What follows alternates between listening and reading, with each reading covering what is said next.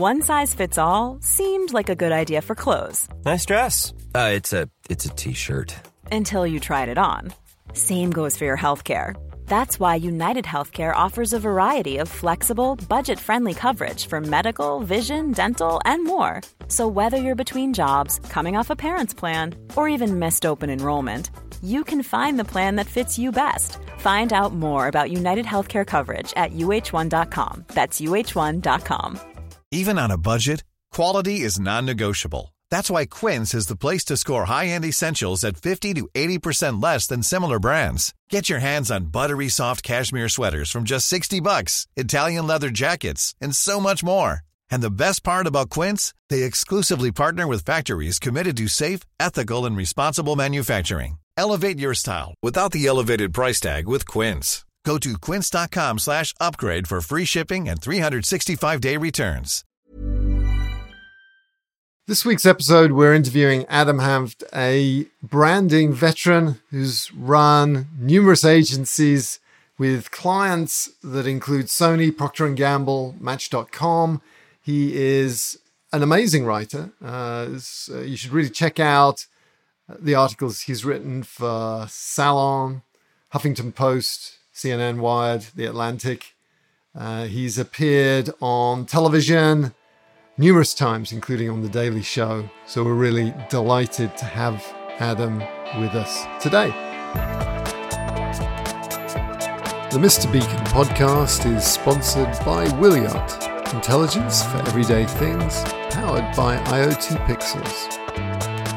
So Adam, we were toying with what to call this episode. And so the working title is Everything an IoT Executive Should Know About Branding, but is too afraid to ask. And I don't know what your advice is as a branding consultant about that very long title, but essentially the premise of this conversation, just in case people are wondering, why is Adam Hanft on this show? You're not a noted IoT semiconductor designer.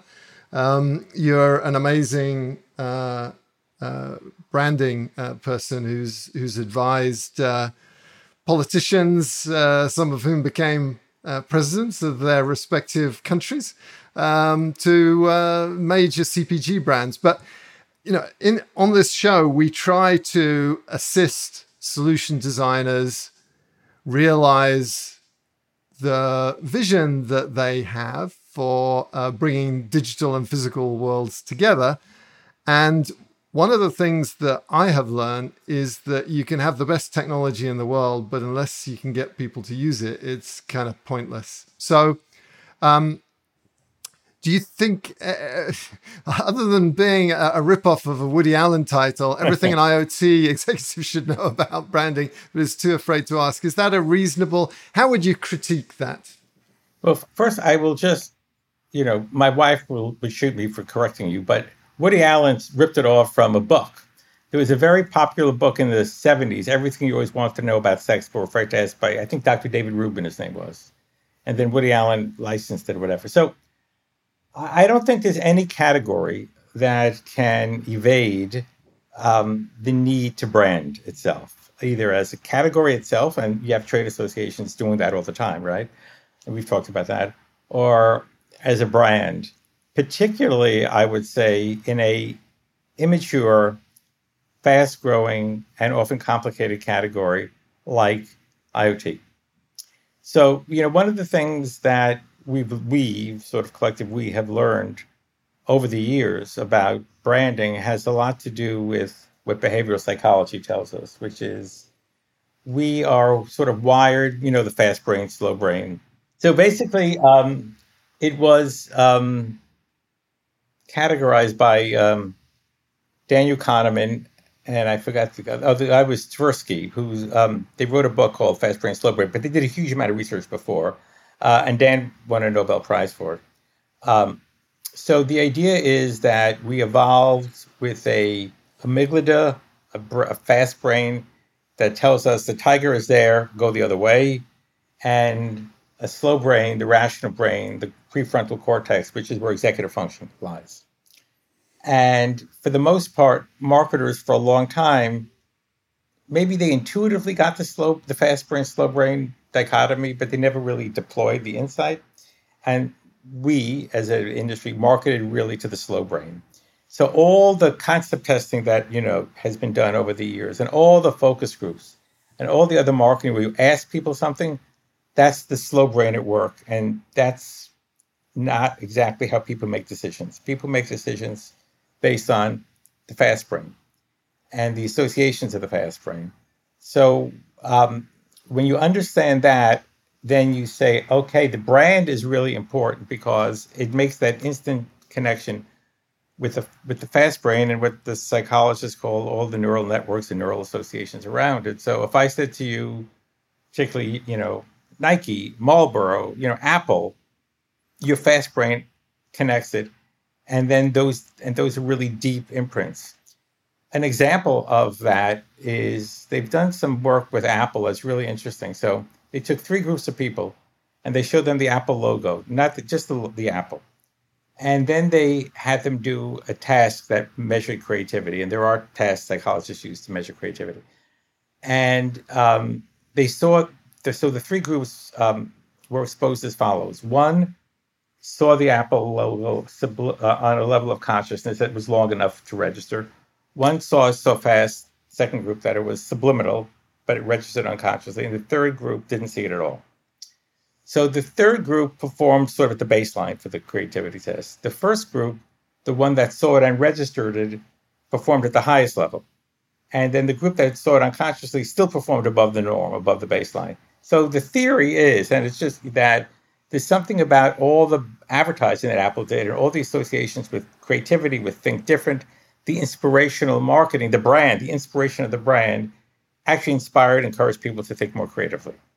So it shows you the power of a brand and the importance of communicating to the fast brain as well as the slow brain. And Apple does both. The Mac versus PC commercials were slow brain. It was like, we do this, they do that. They don't do this, we do that. It was classic side-by-side comparison. But it was in the context of going back to the 1984 commercial, all the branding that had been done to make Apple sort of the inspirational brand that got people to rise to new heights of creativity and imagination. And you see it now, shot on the iPhone 12, shot on the iPhone 11, whatever it is, all those huge billboards that you see all over.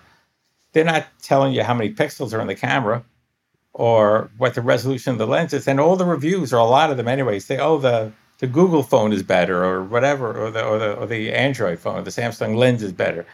It doesn't matter because the power of that imagery, of that brand is so great. So getting back to this category that's so new, it's really a land grab. Nobody owns that brand space yet. And to your point, Steve, about the best brand always wins, the classic example of that is Betamax, for those who are old enough to remember it. If not, you can look it up. It's a classic business school story. The VHS was inferior. The resolution of the Sony product was better. I think it played longer. It had a whole host of benefits. But they couldn't convince the consumer, or for that matter, the studios, to kind of release on the better platform. So it disappeared and VHS became the platform. So if you're, so I think the truth still holds, the heuristic still holds. If you're in a platform business where you need to build an ecosystem like you did back then, hasn't changed really, you need to recognize the power of the brand, not to ignore the superiority, the importance of superiority. But a lot of times, startups in tech are the vision of product people, which makes perfect sense. That's what they do. That's where the breakthroughs come from. And there's often, I don't want to say a dismissal, but there can be, of the sizzle, right? Oh, that's just marketing. Like, there's a belief that the best brand or the best technology always wins. And it's just not the case. But it's understandable. And the more enlightened founders recognize that, I think more and more we're seeing it, and they're bringing in branding earlier in the process so that they can have the advantages of that discipline, that skill, sitting side by side with product. Does that still apply in B2B? It's hard to argue against Apple in direct to consumer B2C businesses, but I think it is. I think it's very true in B2B, and there are categories like cybersecurity where you have dominant players, but then you talk to people that are challenging. They're the Davids versus the Goliaths, and they are frustrated that why is it that FireEye or Palo Alto Networks has stock valuation this high, is growing this much, when our product is better. Well, and it might be better, and it often is, but they've got the big brand. They've also, the power of the big brand in a case like that in other B2B verticals is people are willing to sacrifice a part of an end-to-end solution to get the end-to-end solution. And they're not going to get caught up, again, as fast brain, in the nuances of, well, this piece on the daisy chain is not as good as I can get if I went a la carte and plugged it in. But the complexities of plugging it in, the risk of the whole thing breaking or taking longer to implement or anything else is dramatic. So big Salesforce, there's so many big dominant brands are very much today's version of nobody ever got fired for hiring IBM. I was thinking of exactly that when you were talking about that. The IBM brand, classic B2B, although some of us bought typewriters from them, but basically B2B, and it was about fear. It was really about the fear of, I'm a CIO. I've got this impossible job. I know that things are going to go wrong. Right. What's my biggest fear? I'm going to get fired for this thing, but if I bought IBM, then I'd be okay. And that, I think, is just a classic branding move. Maybe I'm just trying to think of more modern equivalents of that in B2B. And would you say something like blockchain? Blockchain is double-edged. I sort of have a negative reaction to it personally, but it's also like got this sizzle, which is if you're an innovation person, you got to be doing distributed logic. You got to be. Is that a brand that's been successfully goosed? Do you think, or what are your thoughts? So I think it's interesting to think about blockchain and the ledger as a brand, because it is, right? It clearly is, and it is a brand. I would say for a couple of reasons. One is a brand. Creates a sense of connection, a value connection between the user and itself. And people who early on, it's less true now, but it's early on embraced certainly crypto versus fiat currency and blockchain feel that they are the innovative thinkers. They are the early adopters.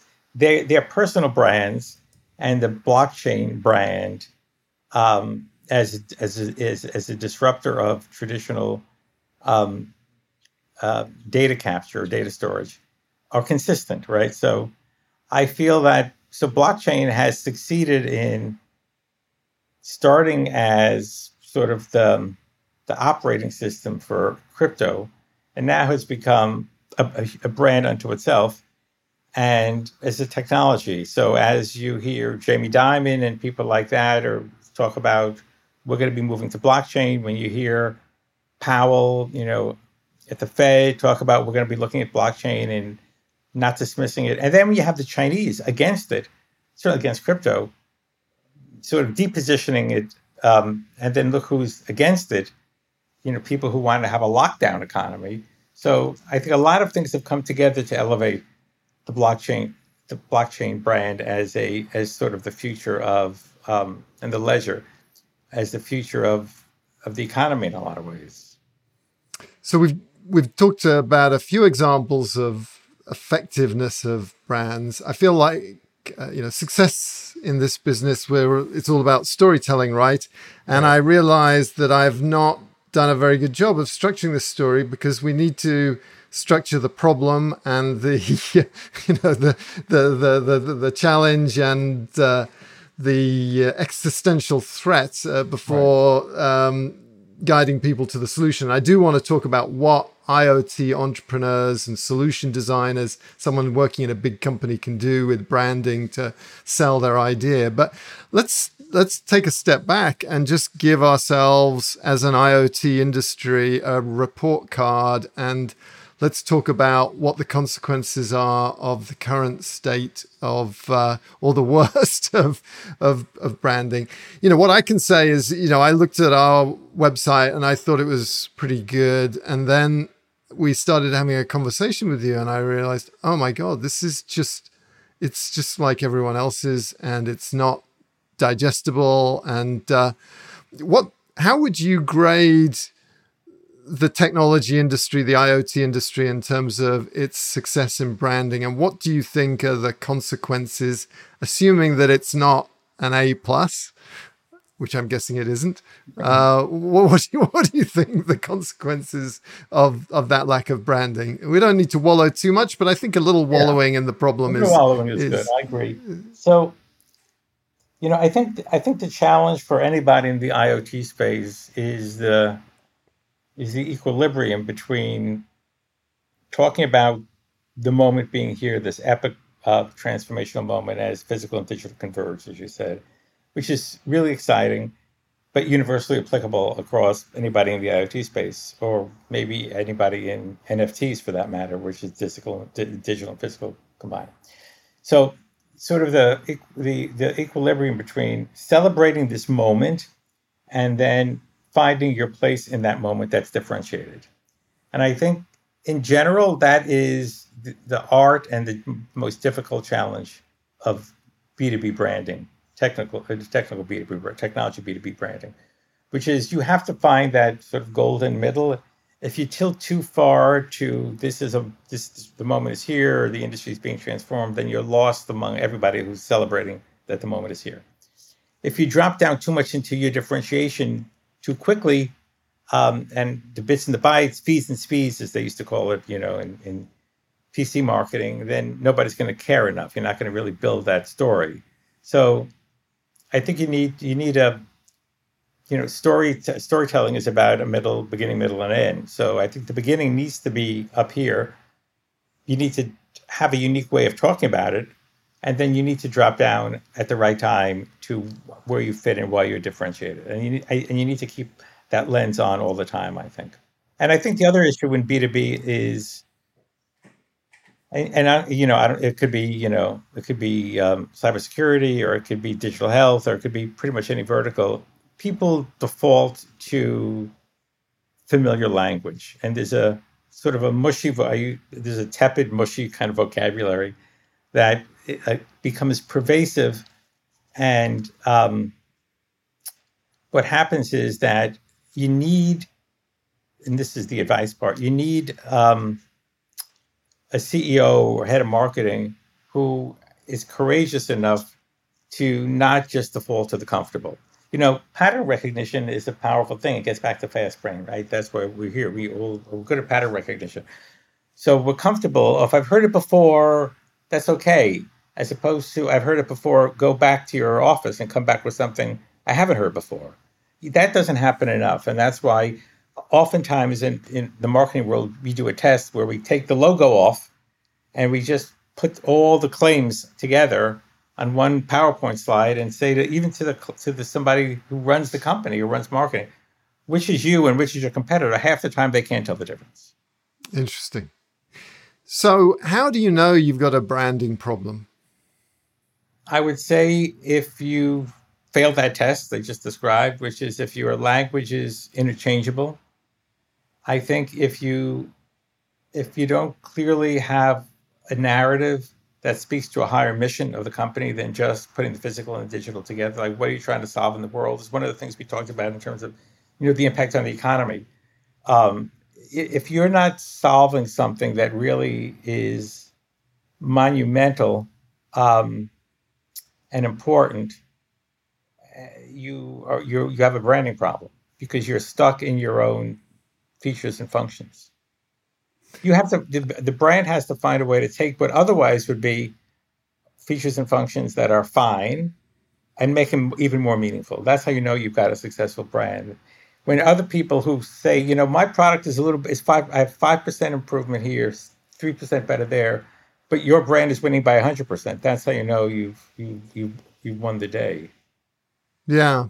I mean, I think we're an industry there's some amazing companies with incredibly powerful, potent technology that are not doing as well as you feel like they should be. And it's like, why are people not getting that? And I really feel like we are stuck in a bit of an echo chamber. We end up marketing to each other.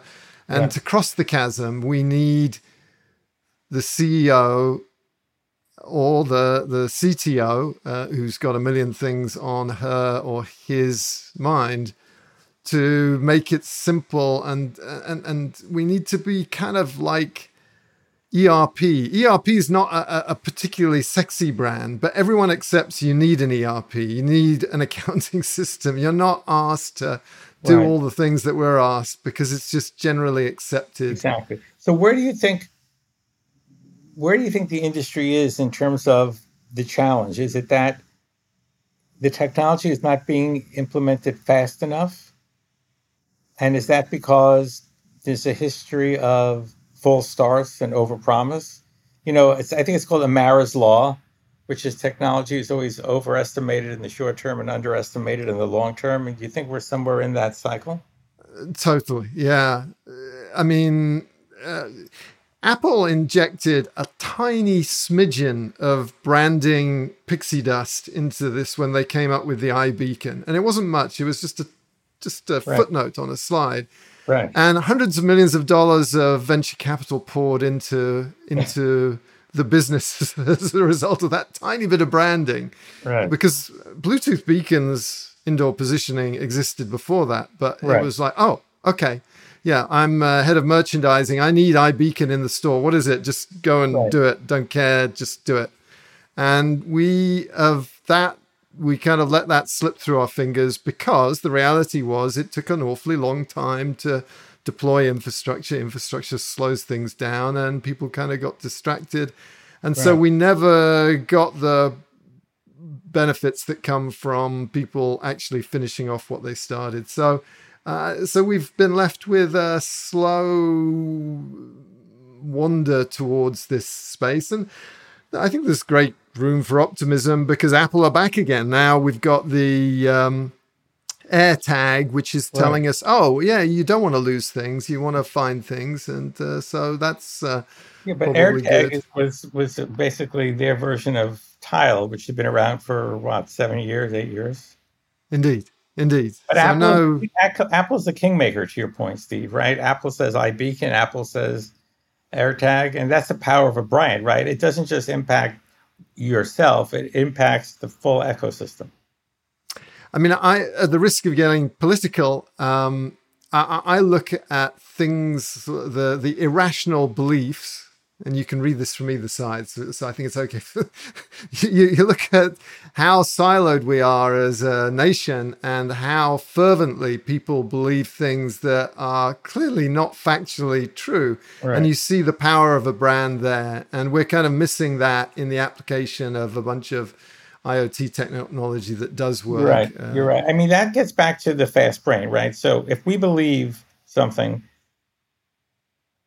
we hear something that contradicts it. It's called the confirmation bias. Then we double down. That's how conspiracy theories happen. We double down on our existing belief because we don't want to be destabilized. And take Apple, good example, right? So you can tell people who are Apple fanboys and girls about Apple's problems with child labor in China all you want. You can talk to you blue in the face. It's not going to change their perspective about Apple 1 minute. But if you have the same conversation with them about Walmart, who they don't like for whatever reason, they'll be all over Walmart and say we should boycott Walmart tomorrow.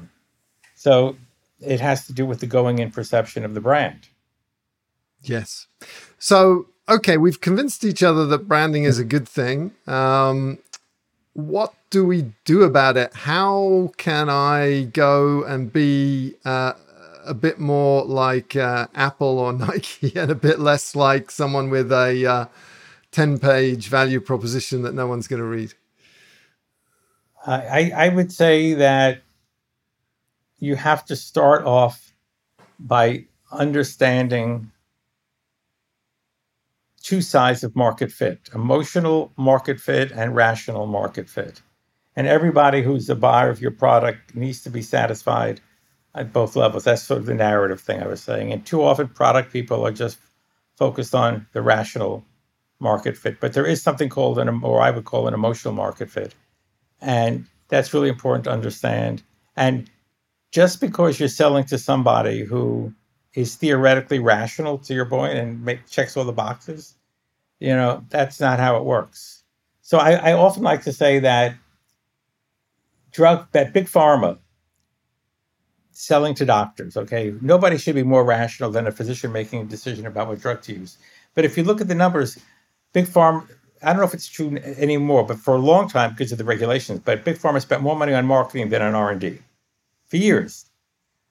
Why is that? Because taking the doc to dinner and, getting tickets and all the other things, which I think now you can't do, built a relationship between the detailed person and the physician. So if the drug, they're not going to prescribe a drug that they think is completely off base, but the differences between drugs that are approved for the same condition, same indication, are very often very close. It's not different than what we're talking about with some of these technology brands or IoT.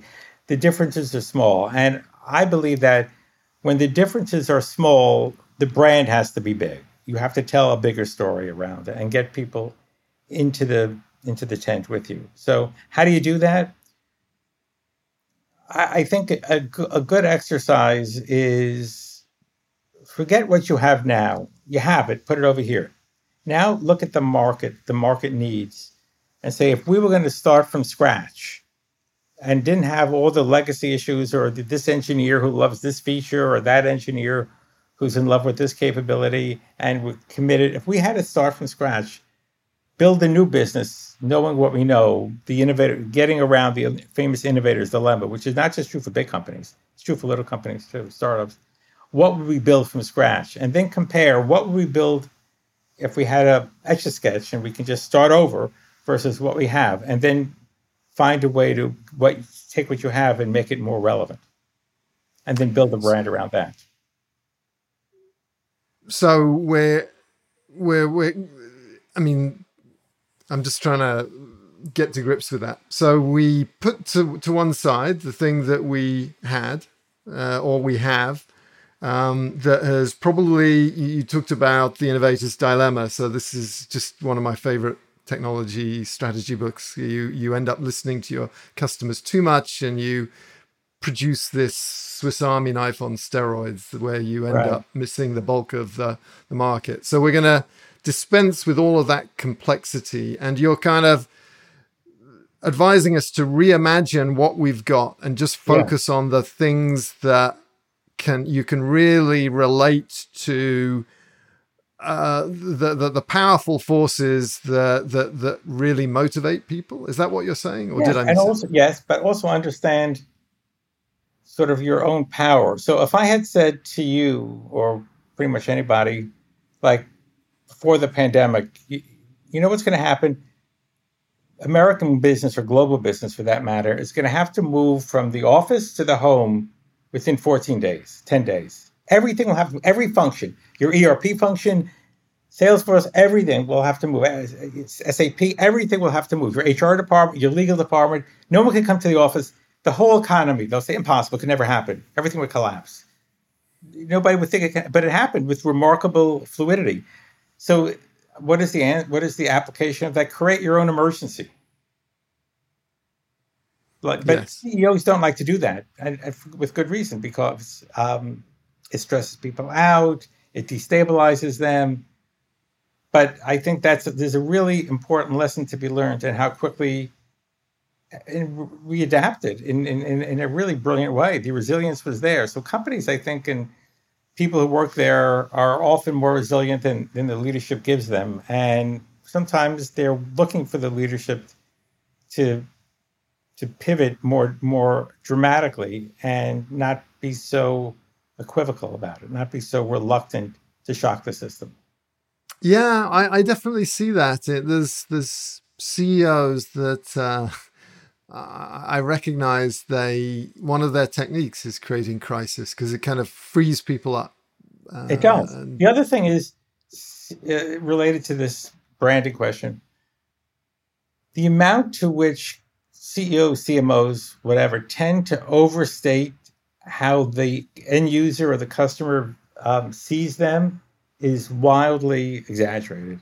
So, like, how many times have you heard? I've heard often. Well, we can't change because everybody knows us for that. Well, nobody really knows us for that. It's like you've said it so many times in so many sales meetings and so many sales calls that you think everybody knows you for that, and you're therefore afraid to risk changing because you think you're pulling the rug out from your own perception. But in fact, people don't necessarily know you for that, and also the ability to create something new in this environment is so much easier than it's ever been before. This is hilarious because I take the same principle and I apply it to completely the opposite prescription. Really? My view is just because you think everyone's bored with what you've said because you've been saying it over and over again, you actually need to keep on saying it over and over again. No, I'm saying the same thing, but through a different. But it's the same point, right?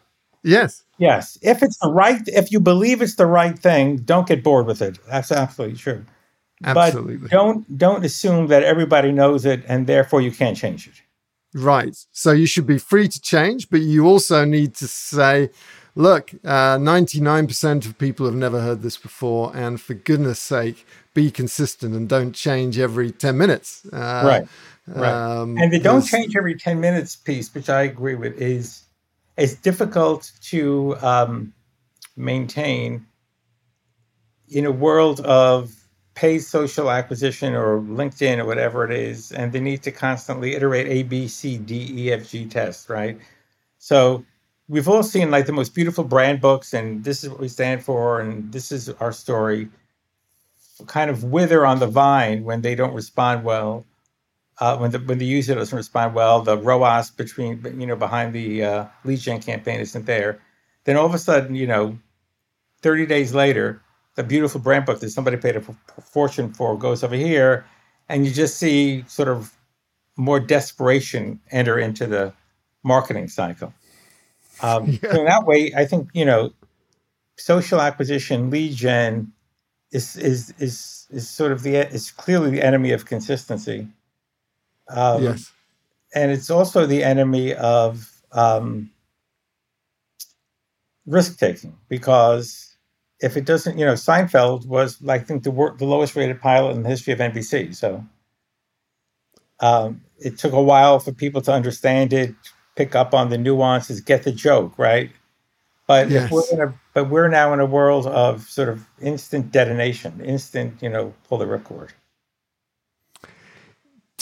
I think we've been getting to another question that I kind of had in the back of my brain, which is, what are the top 5 things that brands or that the companies do that are just terrible branding decisions? And we've already been talking about some of them, but just let's bang home the simplicity of, a lot of you did this amazing campaign around BIC, and the beauty of it was short. Tell me about why I should be ruthless in terms of short messaging versus long messaging. I think it's obvious, but it can't be that obvious because we don't do it and the rest of the industry is not doing it. So what's the prescription there? Well, often a couple of times I gave talks at venture conferences to CEOs and heads of marketing, and I ended with an image, and you can find it on the internet. It's tongue in cheek, obviously. It's a mock HR form. It's called the Hurt Feelings Report. And I said, if you're going to be successful at branding, you need one of these on your desk, because there's no doubt that somebody is going to be injured emotionally. As I said, it's their product, it's their idea, their tagline, whatever it is. So short requires that somebody might not like it. Long is a crutch, because basically it gives everybody something to hold on to. And it's really the worst example of sort of marketing by committee, how a camel was invented, all of those. So I think there's a radical minimalism in short that is important. But it's got to be short but also jolting in some way. Take two words like that don't necessarily go together all the time, but you put them together, and that forces the brain to stop for a minute. Like, so you're kind of throwing a speed bump. I call it a mental speed bump. Exactly. Yes. It's like, there's a company, Ugly Beauty, things like that, things that you don't expect, and then your brain forces itself to try to deconstruct it. I think short can be brilliant, or short also could be, cliched. How many brands have said the future of X? Transforming Y, the new era of Z. So short is good, but it's not the sole determinant. It's short is actually the acid test of differentiation, because within that compression, you really need to say something that is meaningful. And novel? Does it have to be novel? When does novelty... I mean, if it's all so completely novel that you can't relate to it, then that's kind of too novel. But the thing that makes me cringe is when I read stuff and I'm like, this has not been written by a human being. It's been written by some kind of Soviet committee. And I reject this just on principle. I'm not even going to just go near it because it's so offensive to me that this is... you're not giving me the respect that you think I'm a human being. You think that I'm going to absorb this. I agree with you. That's manifesto. The Politburo test. I agree. And I think we know it intuitively. And I think we've talked a lot about copy messaging. We haven't really talked that much about visuals, but I think that's also true. That the lack of respect is true for stock photography, right? So we know what stock photography is. We've seen it a million times, and we intuitively recognize it. So, if you're going to show me, if you're a HR company, you're going to show me a shot of a lot of happy people going like this, at a offsite, I know it's bull, and I'm not going to believe it. And in fact, you're not respecting me because you think I will believe that is actually authentic, right? Yes. So now this gets back to budget. So it costs a lot more money to shoot for photography shoot than a Getty Images license, right? And if you don't believe in the power of branding and the aesthetic part of branding, you're not going to, whoever that you is not going to say, I'm going to approve, whatever the number is, 50, 75,000, whatever, for this video or for this photography shoot. Why not? Why can't I just get some stock imagery or stock photos? But that's like saying, why can't I just, if you were designing a product, you wouldn't say, well, why can't I use this off-the-shelf IoT configuration? I got to design my own. That's my brand. You would never think about going to whatever is the Getty equivalent of I'm sure there is, of a chip configuration, a chipset, right? You'd want to make it your own because it's got to live up to your product promise. Well, your brand promise is just as important as your product promise. Now, if you don't believe that, then you're going to spend, 5% of the money on Getty Images and the future of X. Yes. Yeah. I when I wrote this Beacon Technology book, which this spawned this podcast, because basically I didn't want to stop doing the research. I wanted to keep on talking to interesting people. I used a bunch of stock photography, and it's kind of a legacy of maybe it was me, or maybe it was the way things were done 5 years ago, or I was just too naive. But now I feel like there's a premium on authenticity, and that's why social media works, is because it's seen to be authentic. The most horrendous things get by because they're deemed to be authentic. So maybe we can give up on some production. Can we give up on some production values if we are I think so. showing authenticity? I just saw a study, I'll send it to you, about produced versus crowdsourced or sort of handmade videos and social. And this was consumer, so it's a different world. But I do think that while the manifestation of authenticity is different in tech, the principle behind it, I think, is consistent. I think people, to your point about when you read something, that it's just vomited back from 100 PowerPoint decks. people, people know that. I worked on a really interesting HR tech platform started in Israel, but it's global, called HiBob.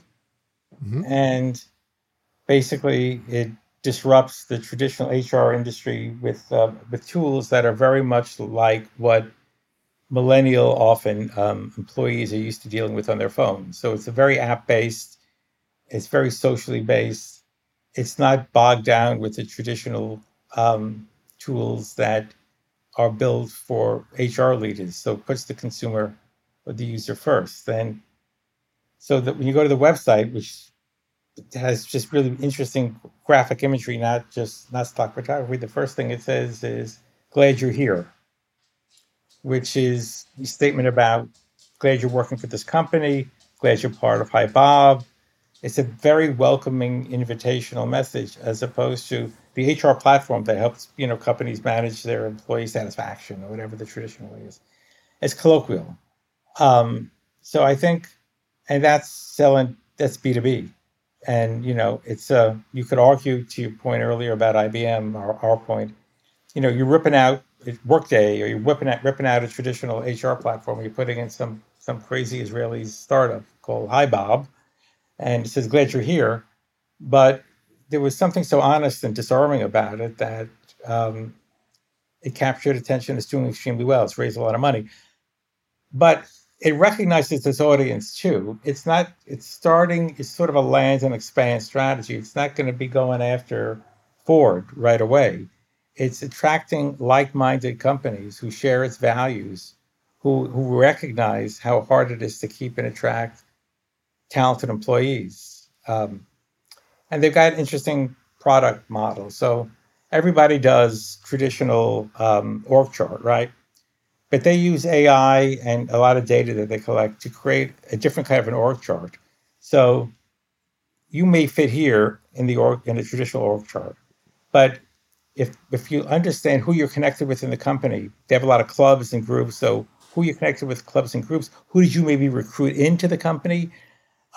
Looking at data, how important to you, to others. All of a sudden, you may be down here in the organization, but if you leave, you pull that piece out, a lot of people become vulnerable. So it's a three-dimensional org chart that looks at a lot more data than just traditional rank. So that's a good example of that's important product innovation, but it sits under this idea of, hey, we're glad you're here. Welcome. Excellent. Well, I think the essence of this, or at least part of it, is the humanity of it. I think doing branding well is fun as well. And what role does humor have in I'll get to this. branding? So let me just say about humanity, because they connect humor and humanity, right? So yes, I think that, IoT is about, as we started off by saying, the convergence of the digital and the physical. I think we've seen with Zoom fatigue and a lot of other manifestations of the pandemic, we're hungering for humanity, right? We're hungering for connection.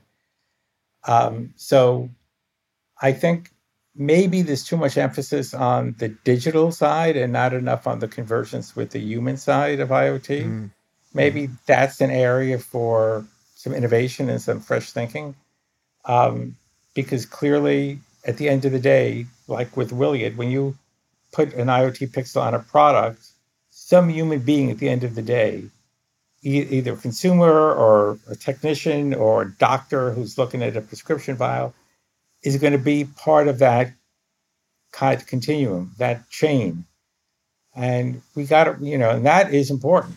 Sort of that is our version of sort of Apple's connection with people. It's what that tag could bring to you in that moment. The palpability of those insights. So I think humor. Humor obviously. Watch the Super Bowl. I mean, 80% of the commercials are designed to make you laugh and make you cry. Humor is something that we talked about courage before. A lot of marketers are afraid of humor. Humor is threatening.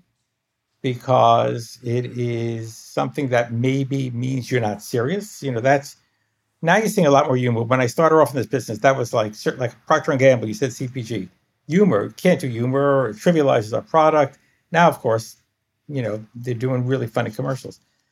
So there's a lot of different kinds of humor, obviously. I think that it plays a huge role. It builds relationships. Why do you think that when a politician is up before a hostile audience, the first thing they'll do, or even a friendly, the first thing they'll do is they'll tell 3 jokes? Ronald Reagan, the master of humor, right? Humor breaks down barriers and builds emotional connections between people, particularly self-deprecating humor. Says we're all the same at the end of the day. I don't think brands use it strategically enough, in fact. I think it's a really powerful weapon used right. So yeah, that classic, I refuse to use the youth and inexperience of my opponent against him. I mean, he basically won the election. Exactly. And I think Mondale knew it at that moment too. So yeah, I mean, I think it's easy to dismiss humor. It's nuanced, and it's not always easy to use it in the right way. It's like a spice. You put too much in and it becomes too jokey. But I think it has a really powerful role, particularly, I think, with younger people, with millennials, because there's an humor obviously is the famous weapon of the powerless, right? It's the weapon of the oppressed. That's why during the Soviet period, all these jokes, there's a huge history of humor being used by the disenfranchised. So, and a lot of millennials feel that way. They feel, you can tell by the survey data, that the system is rigged. It's working against them. They're not going to live as well as their parents, the first generation, to be in that position. So, I think humor is under leveraged, and particularly, as I said, with this generation who is looking for somebody who can use wit and irreverence to challenge authority. Hey, it's Danny Pellegrino from Everything Iconic. Ready to upgrade your style game without blowing your budget? Check out Quince. They've got all the good stuff, shirts and polos, activewear, and fine leather goods, all at 50 to 80% less than other high-end brands. And the best part? They're all about safe, ethical, and responsible manufacturing. Get that luxury vibe without the luxury price tag. Hit up quince.com/upgrade for free shipping and 365-day returns on your next order. That's quince.com/upgrade.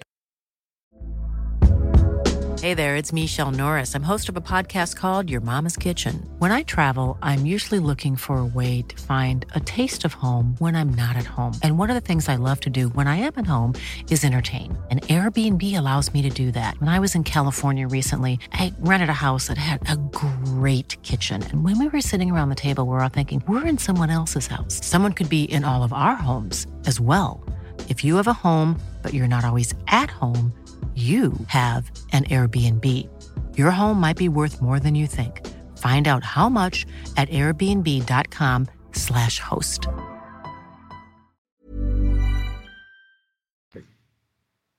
So, Adam, as you may recall, we have this weird tradition in the show of asking our guests about their musical tastes, and in particular, the songs that have some significance. And we've done over, approximately 150 shows. You're the very first person that actually knew where I stole that idea from, Desert Island Discs. So congratulations on that. If I had a trophy, I'd send it to you. What are your 3 songs? So I chose 3 songs that are meaningful, clearly, but also that I thought had some broader cultural relevance, since there's just so many songs that one might love. So I thought I would choose some that told a bit of a story and probably reflect well on me, since it's a branding conversation. So every choice you make is a brand choice, right? So the first song I thought we could talk about quickly is Take the A Train, classic jazz song, and many people have covered it. Ella Fitzgerald included. Duke Ellington wrote it, although if you kind of go back deeper, he stole it actually from a guy named Billy Strayhorn, who was a gay collaborator of his, and didn't really have the confidence to kind of come out, if you will, and take credit for the song. So there's sort of an interesting piece there. And so it's an incredible, rollicking, memorable, jazz piece. But also sort of in this post-pandemic world when people are thinking about, what's going to happen to cities. So take the A train up to Harlem. And it was written right around the time of the Harlem Renaissance, which was a fascinating period of history. So that's a really multi-layered sort of resonant piece of music for me. Very typical of you to look at things from multiple layers. Is there a time when you heard it that comes to mind, or is it just something that's omnipresent? It's hard to remember. It's a good question. My parents were big jazz fans, so there was always some kind of Ella Fitzgerald, Sarah Vaughan, Billie Holiday music going on in the background. So I think maybe that's part of it also. It just sort of made an imprint. But it's so full of joy and a period of history in New York when anything was possible, and hopefully it can be that way again. I made a wacky choice for the second one, so I have two actually, so I'll do them quickly. One is from The Wizard of Oz, believe it or not, Ding Dong, the Witch is Dead. So everybody talks about, Over the Rainbow from the musical. But I like that particular song. I don't play it all the time, but there's something about it that's powerful because it's a celebration of victory. Maybe it's because of the pandemic. Ding Dong, the Witch is Dead. It's sort of metaphorical. The Wizard of Oz was written by basically two immigrant Jews, Harold Arlen, whose father was a cantor in Buffalo, and Yip Harburg, who, I don't know, who spoke, Yiddish and English at home. So it's sort of like an immigrant triumph also. Ding Dong, the Witch is Dead. It's about immigrants kind of rising to the top of sort of American culture. So that's kind of cool, I think. It is. I was going to say a song that I really hate to love, but kind of love, and that's Smile, Charlie Chaplin, Modern Times, because it is the schmaltziest, corniest song in the world. But coming out of the pandemic, maybe it has a surprising meaning to it. And then A Hard Rain is Going to Fall, Bob Dylan. So it seems like, that's a song about warning and about we're going to end up paying for our societal sins. Obviously, it was written in the 60s. But, the hard rain's falling now about climate change. The hard rain is falling about, social inequity. I don't want to get too sort of pretentious about it, but one of the things about that song that's so incredibly powerful is its universal applicability. There are consequences to behavior. So, yeah, there you have it. Very thought-provoking, love and original. No one's ever chosen any of those songs before, and we actually have quite a lot of repeats on this. What are the repeats? What other repeats? Oh, there's a lot of David Bowie, kind of Ziggy Stardust, space related things, which is great. I love David Bowie, but it's it's after. I kind of, the only time I don't like it when someone chooses Life on Mars is it's like, it's not really about you. It's clever, but it's not really about you. And I love these song choices when it tells you a bit about the person. And I think it's really interesting when these songs evoke childhood memories as well. For me, jazz does that as well. And actually, we're going to go, I'm just putting together music for my father's memorial. He passed away at the beginning of the COVID thing, and it was in England, and so we can finally get back to England. And so we're going to have Dave Brubeck, which is kind of one of my songs, which because that was Take Five. Take Five, yes, something. I mean, that song, you hear the first, chord, and if you know it, right? It's like yes. Or maybe Unsquare Dance, which I really like. He died pretty recently, actually, himself. He lived a long life. He did. I saw him perform even when I was a student. Wonderful. Well, thanks very much, Adam. I'd love to hear a bit about your career. We're very fortunate to be working with you, and I was kind of in a guilty kind of fashion looking at you on Wikipedia, and I'd already read a few things that you'd written and just loved them. But I'd love to. How did you get in this business? And it seems like you were a writer in showbiz before you were. Yeah. Well, first I have to say I think I'm lucky to be working with you guys. So the feeling is mutual. I started in advertising not during the Mad Men period. I was sort of the next generation, but there was a lot of the residue of the 3 martini lunch still around, I have to say. And I was working at what was then a hot creative agency, and I was enjoying it. But I always, when I was a kid, speaking of childhood memories, I had always thought that comedy writing would be like the coolest thing in the world to do. And just by happenstance, I had shot a couple of commercials with folks who were in some of the in the cast members of some of the Gary Marshall shows. At that time, Gary Marshall became a film director. But at that time, he had Laverne and Shirley, Happy Days. He sort of owned Primetime. So I got friendly, with some of the talent, including a guy named Phil Foster, who was Laverne's father, if you're a geek, if you're a Nick at Night geek. And he said, show me some of the things you've written. I'll show them to Gary. So in those days, there was no email, obviously. So I put a few things together. I showed it to Gary. And I had never worked in Hollywood. And Gary said, this is great. Come work with me for like a couple months and see what happens. And to his credit, obviously the Writers Guild runs, Hollywood. And it's incredibly undemocratic, very difficult to get into the Writers Guild.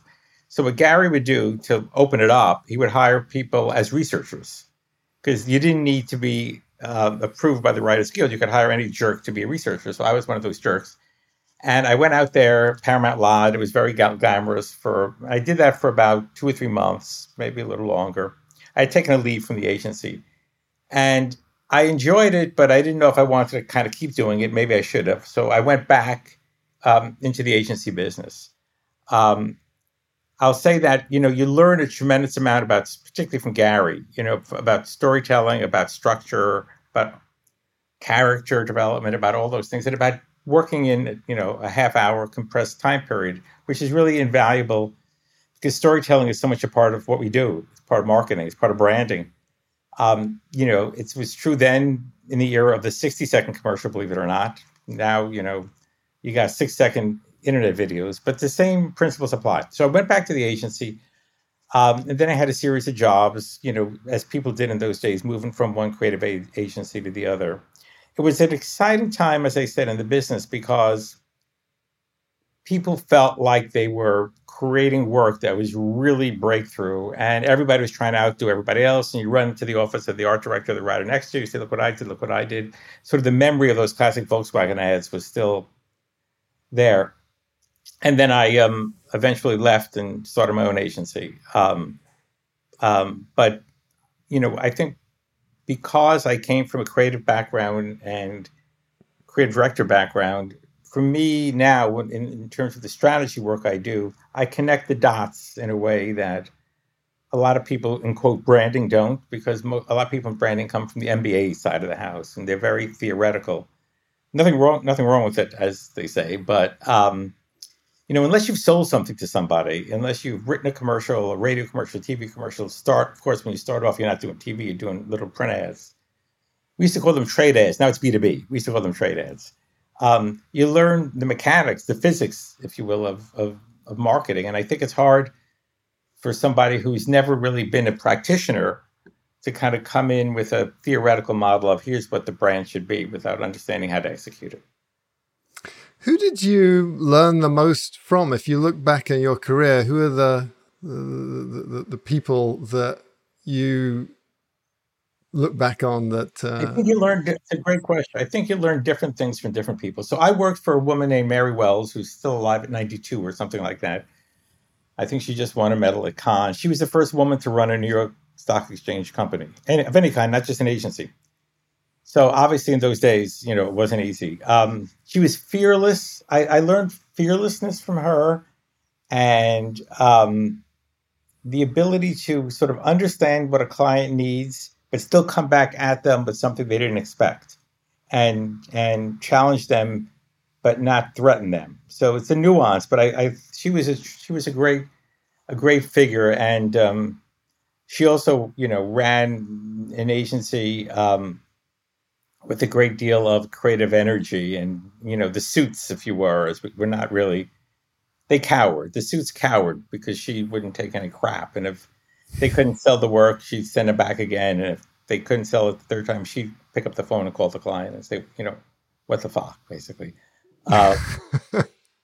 So I learned a lot from her in terms of leadership and sort of human dynamics. I worked with an art director earlier in my career named Alan Kay, who is well known for the "If you see something, say something" campaign.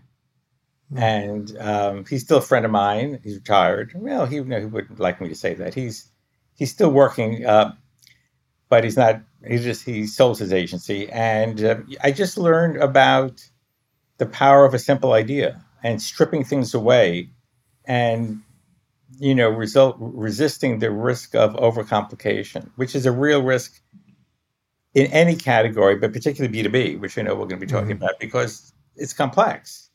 And the temptation, and smart people, or reasonably smart people who think they're smart, are pretty good at adding layers of complexity to things. So sometimes what I do is I say, kind of, the answer is there. We just have to kind of strip everything away. It's the way sometimes a psychiatrist or psychologist does that. Somebody says something that's their truth, and then they make sure that emerges from all the noise around it. So signal to noise ratio is super important in what I do. And Alan was a good teacher there. Very good. I was young. I was just out of college, and he had been working for a decade. So he was a good person to learn from. And do you feel like maybe this is too easy a question, but please go ahead. Give me an easy question. How did you figure out what you wanted to do when you grew up?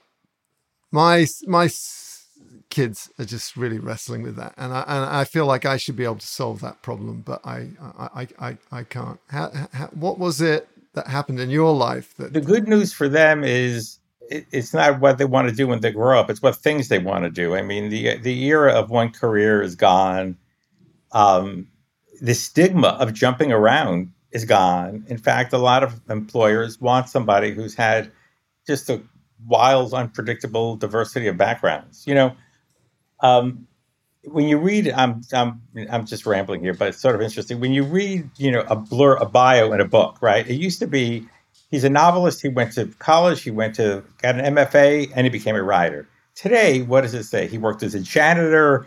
He was a drug addict, and then he became a writer. So tell your kids they don't have to decide forever. So yeah. I just thought I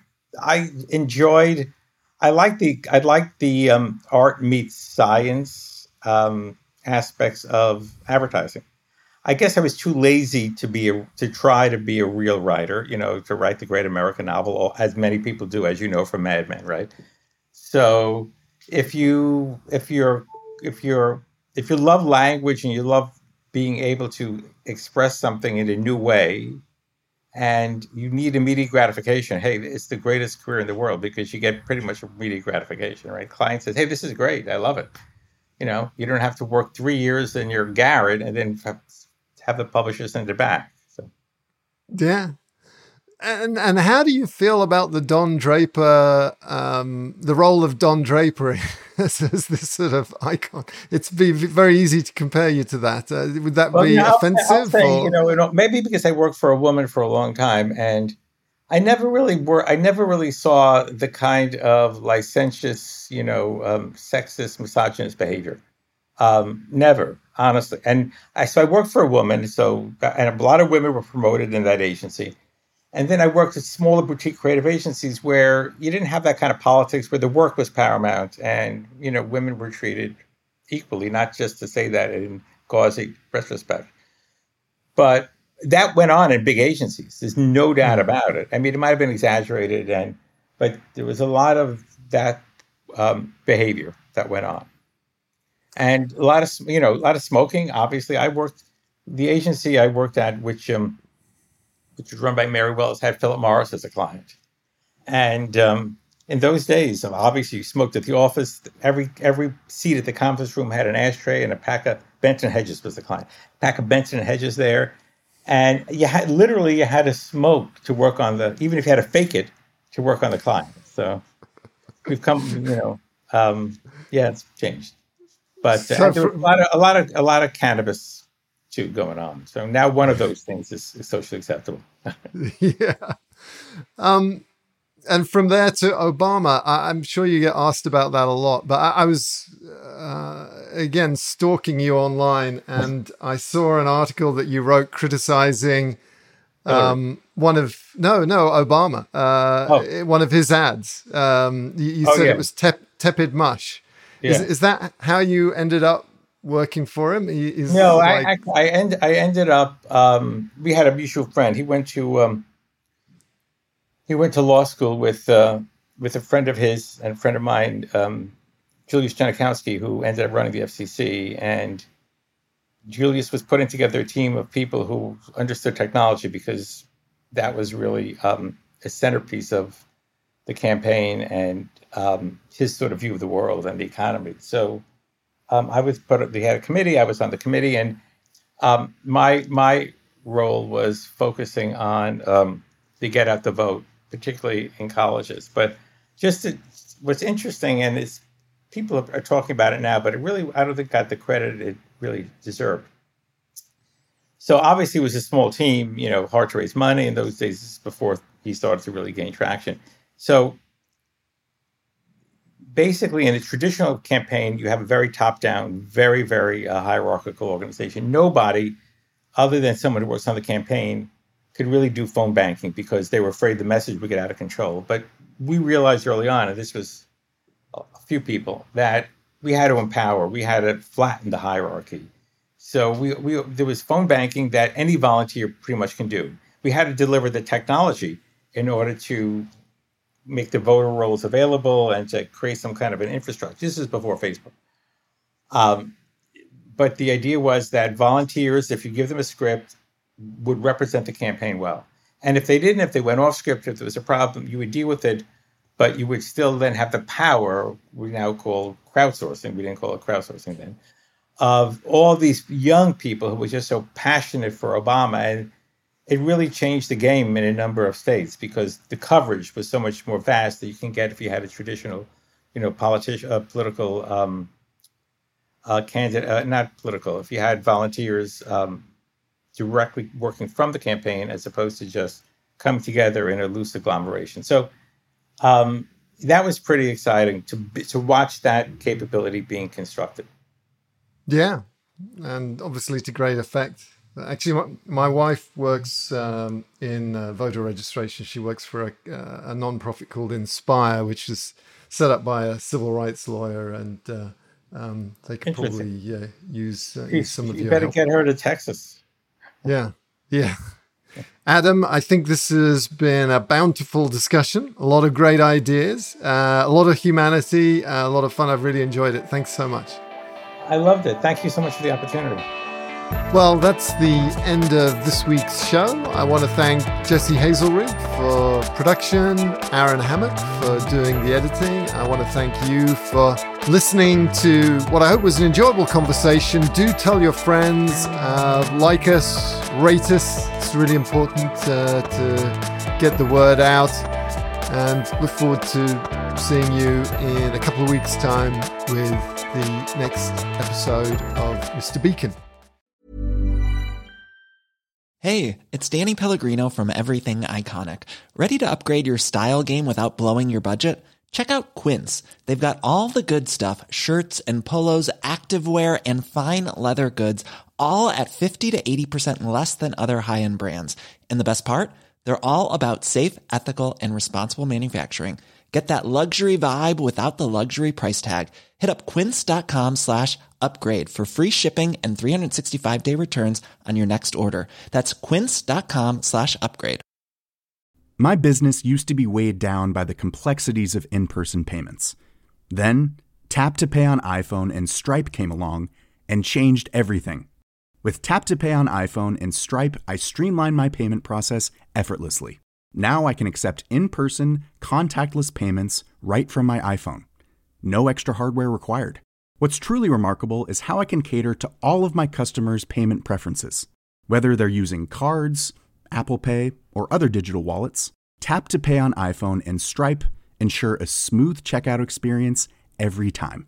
And it's not just me. Stripe helps businesses of all sizes, from local markets to global retailers, scale quickly and stay agile. To learn how Tap to Pay on iPhone and Stripe can help grow your revenue and reach, visit stripe.com/tapiphone.